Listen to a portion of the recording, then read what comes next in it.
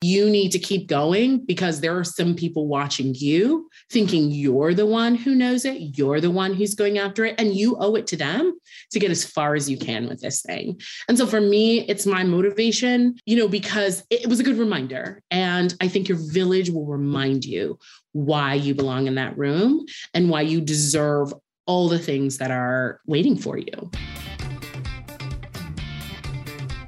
Hey everyone, I'm Maria Sansone, and this is Mom to Mom, the podcast. I'm so glad you're here today. We say this quote a lot around here on Mom to Mom: necessity is the mother of invention. Truer words have never been spoken, and there's no truer statement when it comes to the company Little Cocoa Bean. So this amazing Boston-based baby food company was founded by my guest today, Tracy Skelly, just a few years ago, and she has combined culture and community to expand babies' first foods for all families. So today she's going to share how this company was born, how it all started, why the community for her is so important. And she even offers advice for women who are looking to do something similar, because I know a lot of women out there, a lot of moms in particular, are looking for a pivot, are looking to start their own business. So Tracy has a lot of great information. And in this interview, we cover a lot of ground, and Tracy really gets vulnerable and opens up to us about not only being a female entrepreneur, but also about being a Black female entrepreneur and what that experience has been like for her. So a really awesome conversation. I think you will enjoy it. So here is my conversation with the CEO and founder of Little Cocoa Bean, Tracy Skelly. Tracy, good morning. How are you? Good morning. I'm doing well. How are you? I'm great. I love this setup here. Is this your kitchen? This is so beautiful. It is. It's like I have an eat-in kitchen. So this is like where the dining table is and like a little built-in bench. And I just do my work from here. And for you, this is where all the magic happens, in your kitchen. So it is apropos. So Absolutely. Let's talk about all the amazing things you're doing. So first of all, big congrats, because your business is booming and we're going to get to all of that. But let's start, I guess, at the beginning. Let's take me back to kind of the genesis, because it's a cool story of how Little Cocoa Bean was founded. Yeah. So back in 2018, I had a baby 4 months early, a tiny little thing, who spent about 4 weeks in the NICU. And when I brought her home to her loud, loving, massive village. My mom, my aunts, we had a house full of people, which I understand is like not ideal for most, but that is sort of just how my family does things. So the baby was welcomed home with a lot of people and a lot of love. And when she was old enough to start eating solids, my family I'm a first generation American. We come from Panama by way of the Caribbean, and our foods are this sort of mix of cultures and ingredients, African roots, Caribbean, West Indian. It's just, it's delicious. It's wonderful. And when she was old enough to begin eating solids, we made everything fresh. No one in my family believes in baby food. I started just taking products places. People were like, wait, what's that? Like, what's this chayote? And I'm like, oh, it's chayote. It's a summer squash and it's delicious and it's good for you and mild and a great first food. And so friends of mine who also had babies at the time would ask me to bring products. And so I just started like being the like baby food lady. I was filling up pouches and jars and sort of taking it with me everywhere. And then a couple smaller things happened, but were sort of like catalyzed this launch into business, including a visit to my daughter's pediatrician. So when I visited my daughter's pediatrician, they give you a survey if you've ever been, like, what does your child eat, et cetera. And the survey had a check boxes, and it had like apples, peaches, pears, carrots, like all these like, what in America would be common first foods. And I was like, she's definitely eaten an apple before and maybe a peach, but I'm like, where's the papaya, the chayote, the tamarind, all the other foods that are so common in cultures outside of the US. And by the way, the US is this massive melting pot. People come from everywhere. And so the fact that I had this very, Eurocentric survey, like, the light bulb went off for me, like during that moment when I'm like, carting bags and boxes of food to swim class and play dates. And I'm filling out this survey that made me feel so othered. It was a small thing, but it made me feel like, oh, my baby's foods aren't necessarily considered first foods. They're not necessarily considered, but in my culture and where I come from, they certainly are. And for a lot of people, they certainly are. And so that's just kind of how it started. I'm like, I don't know how to run a food business. I know I have a business background, so I know business strategy, I know business development, but let me learn about the requirements for opening a food business. And that was all she wrote. It was the birth of my second baby. Wow. Well, they say necessity is the mother of invention, and who better to do it than a mother? Oh, I mean, absolutely. Great multitaskers. I feel like when you have a baby, sometimes those light bulbs do tend to go off. Somehow we are so overwhelmed. Right. But I feel like women are very creative during that time. And I've seen a lot of people who've been able to grow a business after having kids. So gosh, that's a huge undertaking. What's the first step for you? Because I know there's a lot of people at home thinking, I've got a great idea. I've got that little seed. Absolutely. But what do I do? Where do I go? So what was kind of step one? Luckily, you had a little business background. I understand the basic elements of running and growing lean, healthy business, but I knew nothing about the food industry. And so for me, I believe that learning sort of is the key to most things. As parents, it's like the one job you don't have to like pass a test to get. They just kind of like give you the baby. But what we do know is that as parents, like we research everything, like as much as possible. You're researching everything before the baby gets here. Once you get them, you're like constantly researching. And so I took that same approach when it came to starting a business. I signed up for every class and accelerator I could. I tried to learn like the finance lexicon because I didn't know what EBITDA means, or I needed to learn like from a financial perspective, like what are the things that I should know as I'm like balancing my P&L. And then from like FDA, like they require specific things on the label. Yes. Right? From what I understand, there's a lot of red tape with food too. So to get into that world is just extra. I want to talk about how the community reacted when you said you were out and about and you're showing friends and people in your circles, like this baby food. Was it foreign to them as well? Or were they excited to get on board? A mix. So I would say our customers are sort of in three categories. The first category, they're first generation American parents, just like me. And they're like, I grew up eating this food. I never thought to feed my child this food, but like, this is what my grandma fed us. This is what my mom fed us. So I think there's a third of the group falls into that, like, this is really affirming and it's nostalgic. Then there's this second group of folks who, for them, it really is different. Like it's stuff that they haven't heard of, but they're like super excited to try something new, to expose their kids to something new. And then there's the third group. There was a third group that like, I've tried some of this food like out at restaurants for myself. So I know it, but I didn't know it as a food that I could actually feed my child. But why not feed my child Japanese sweet potato? Because I'm feeding them like the common sweet potato at home, and didn't think of like the Okinawan potato as something that I could sub in there. So It's just been really interesting. I wonder how your daughter is now, because I used that. That was a badge of honor for me when my kids were little. I fed them everything. I mashed it up and exposed them to all these flavors. And now my daughter's in second grade and she wants the orange stuff. She wants mac and cheese in the box. And I'm like, where's my baby who was eating all this cool stuff? The timing is so interesting because I am on TikTok, like lots of folks, but mostly encouraged by my very young and eager social media manager. And today we were just filming a video on this very thing, which is like, you're not doing anything wrong. Kids are weird about food, just like we get weird about food sometimes. And like, you'll find that your baby may eat all of what you expose them to, but then they start creeping up in age and they're like, what is this thing you're giving me? And I'm like, no, but really 6 months ago you ate it. They'll circle back. They'll be fine. And really kind of the goal at this point, your daughter's age is like, let's just hide stuff in. Like, we just got to be a little, or I'm just hiding veggies and all kinds of food. Think a little cauliflower in there, little pea. Absolutely. Absolutely.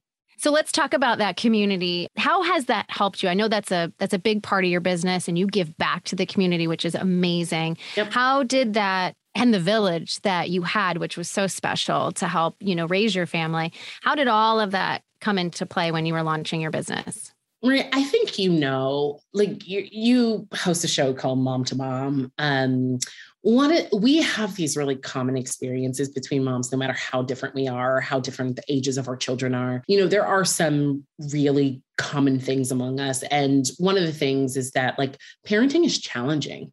It can be fun, rewarding, amazing, this love you've never experienced, but it also is a really hard job to balance alongside all the other things we're doing well. And one of the things that I'm acutely aware of is that for income-constrained parents, mothers, they are experiencing all the same challenges that we're experiencing while raising their children, and then some. They have things like, how am I going to make my rent this month? Will my lights be on? Do I have enough money to buy diapers for my child? I know I should change their diapers more often, but I don't know how I'm going to make it through to the end of the month. And by the way, WIC, SNAP doesn't cover the cost of diapers. So for me, I could not see myself launching a business without considering the village, the overall village, the village that I am a contributing member of as well. And so for me, what that meant was figuring out a way, as the company made money and did well, to also do good, to also ensure that those moms that may not be able to afford to patronize my business, that they still benefit as well, and that I'm still a supporter and supportive of them as well. And so and even as I'm hiring my, first few full-time employees, I want to make it possible for someone who wants to get back into the working world, but has these tiny tots at home. How do we figure this out? Because to me, we can figure this out. The fact that it doesn't happen just means that some folks don't want to figure it out, but I want to figure this thing out. And so that's just, I think it's a part of the ethos, and it's a part of why the larger community continues to support this business. So Tracy, you are so close to opening your very first brick and mortar baby cafe. So first of all, congratulations, and explain to us what this is all about. When I was thinking about launching the food side of my business, I initially thought, okay, I'm going to make these foods, sell them online, ship them sort of cold package, like you would kind of your meal program, your meal kits. And then the pandemic happened. I was launching this right before the pandemic. So it stalled everything. I couldn't get my final health inspection. I couldn't get my contractors to respond. It stalled everything. So then during the pandemic, I sort of pivoted a little bit. I was doing classes and courses and et cetera. And when we came out of the pandemic, we're still very much in it. But when we started getting it opened up a bit. Yeah. Right. When it opened up a bit, I realized it bought me a little bit of time to realize that the foods were super important to me. But there was this missing piece of selling the foods online. And that piece was very much connected to this village, to this community. And what I realized is it's not just about the food. It is about the food experiences. It is about allowing parents and caregivers to come together and kind of talk about, experience this really common thing, which is that all of our kids eat from the minute they're put on our chests or given to us. You have to think about food and feeding, and it is unbelievably overwhelming. Even if your child is a good eater, you have to figure out how to feed them at minimum 3 times a day, what you're going to feed them. When they first start consuming anything, is it breast milk? Is it formula? How many ounces? Are they actually consuming enough? When you transition to solids, is it baby-led weaning? Is it purees? When should you introduce textures? Have you done purees for too long? Are you going to sort of ruin their swallowing and chewing? And then when they get older, it's how much sugar's in your food, salts, am I giving them healthy snacks or not? And it never ends, including the food prep. And so for me, I don't think people realize how much what our kids are consuming consumes mom. Bingo. It's all day with the snacks and everything. All day. All day. You never stop thinking about it. No. Did I give my food something that's causing them gas? Like it just never ends. And so for me, when I started realizing like, I don't just want to bring these foods to market, and I do, but I want to have a gathering around these foods. I want this food to be used as something that brings community together and creates a space for caregivers. And so that's what we're doing. The Baby Cafe isn't just about amazing, delicious foods, and we'll have plenty of that for babies as young as whenever you want to start introducing solids. We will have oatmeals and different types of meals, barley meals. We'll have baby-led weaning options, fruit spheres that are coated in different things like flaxseed and coconut and all sorts of things, tapas style and also family style. So if you want to come with your friends and their babies, you guys, those munchkins can share a platter of things as well. So we'll have delicious food, but more than anything, we're going to create community there. It all goes back to that community for you. And I love that. And I think that that's probably the most important thing. And one of the things the pandemic kind of was really difficult for moms, for us, is that we couldn't get there and be with our village and be together. I'm laughing because you mentioned baby-led weaning. Mm-hmm. And I remember being in a baby group when my kids were really little, and everyone kept saying baby-led weaning. And I thought they were saying baby linguini. And I was like, did I miss a class or something? So finally, after like the third or fourth week, I finally was like, I have a question. Everyone's talking about baby linguini, and I don't know where you get this, or am I supposed to make it? Where do they sell it? Right. Everyone in the class is like, what's wrong with her? You're behind, honey. It's baby-led weaning. Totally. Oh, right. I must have missed that one. No big deal. So looking back, it just seems like you're on, this amazing trajectory, even through the pandemic and everything. You've been able to really grow your business. So looking back when you first started, because like I said, there are a lot of people out there who are looking to do what you're doing. What would you tell yourself then? Like, what do you wish you knew then that you know now sitting where you are?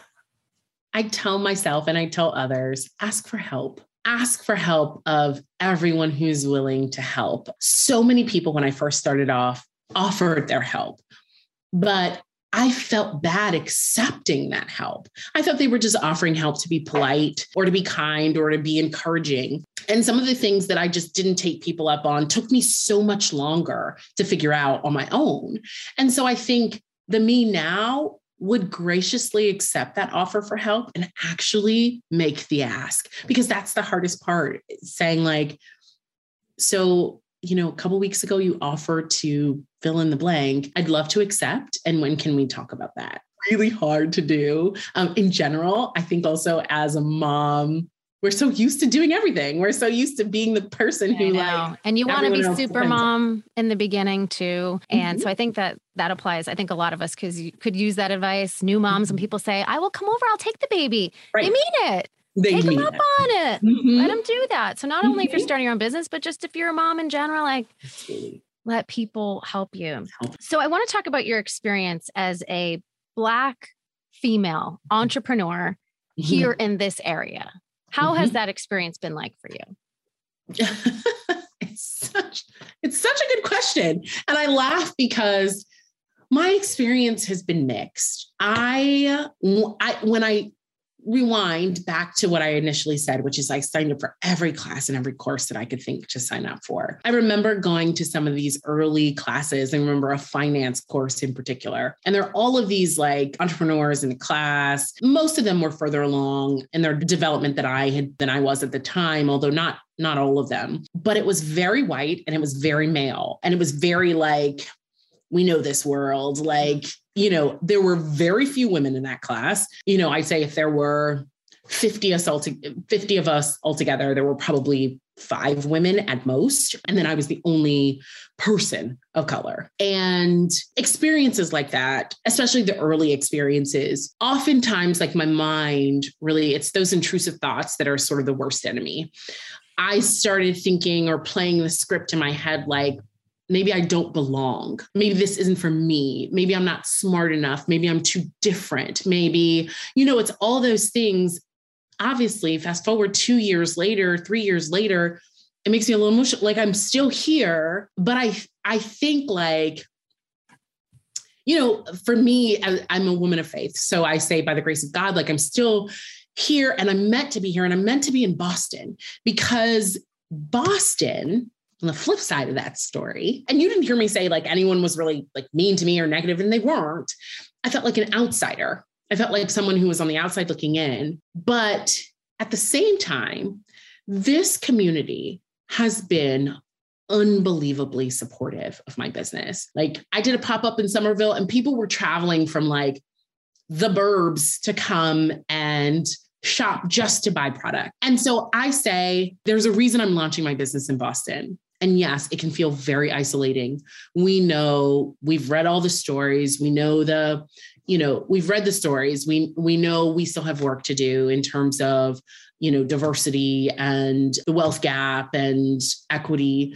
But I also feel so grateful to be part of this community because this community has been incredibly supportive of my business, including the Black business community in Boston. So you were talking about being in those rooms with a bunch of white men, being one of the only females, being the only person of color, and these intrusive thoughts that were there. And, you're feeling discouraged and feeling like you shouldn't be there. I think a lot of people can relate to this, the intrusive thoughts, they're kind of always right there for women, in particular, I think for women, maybe not so much for the guys.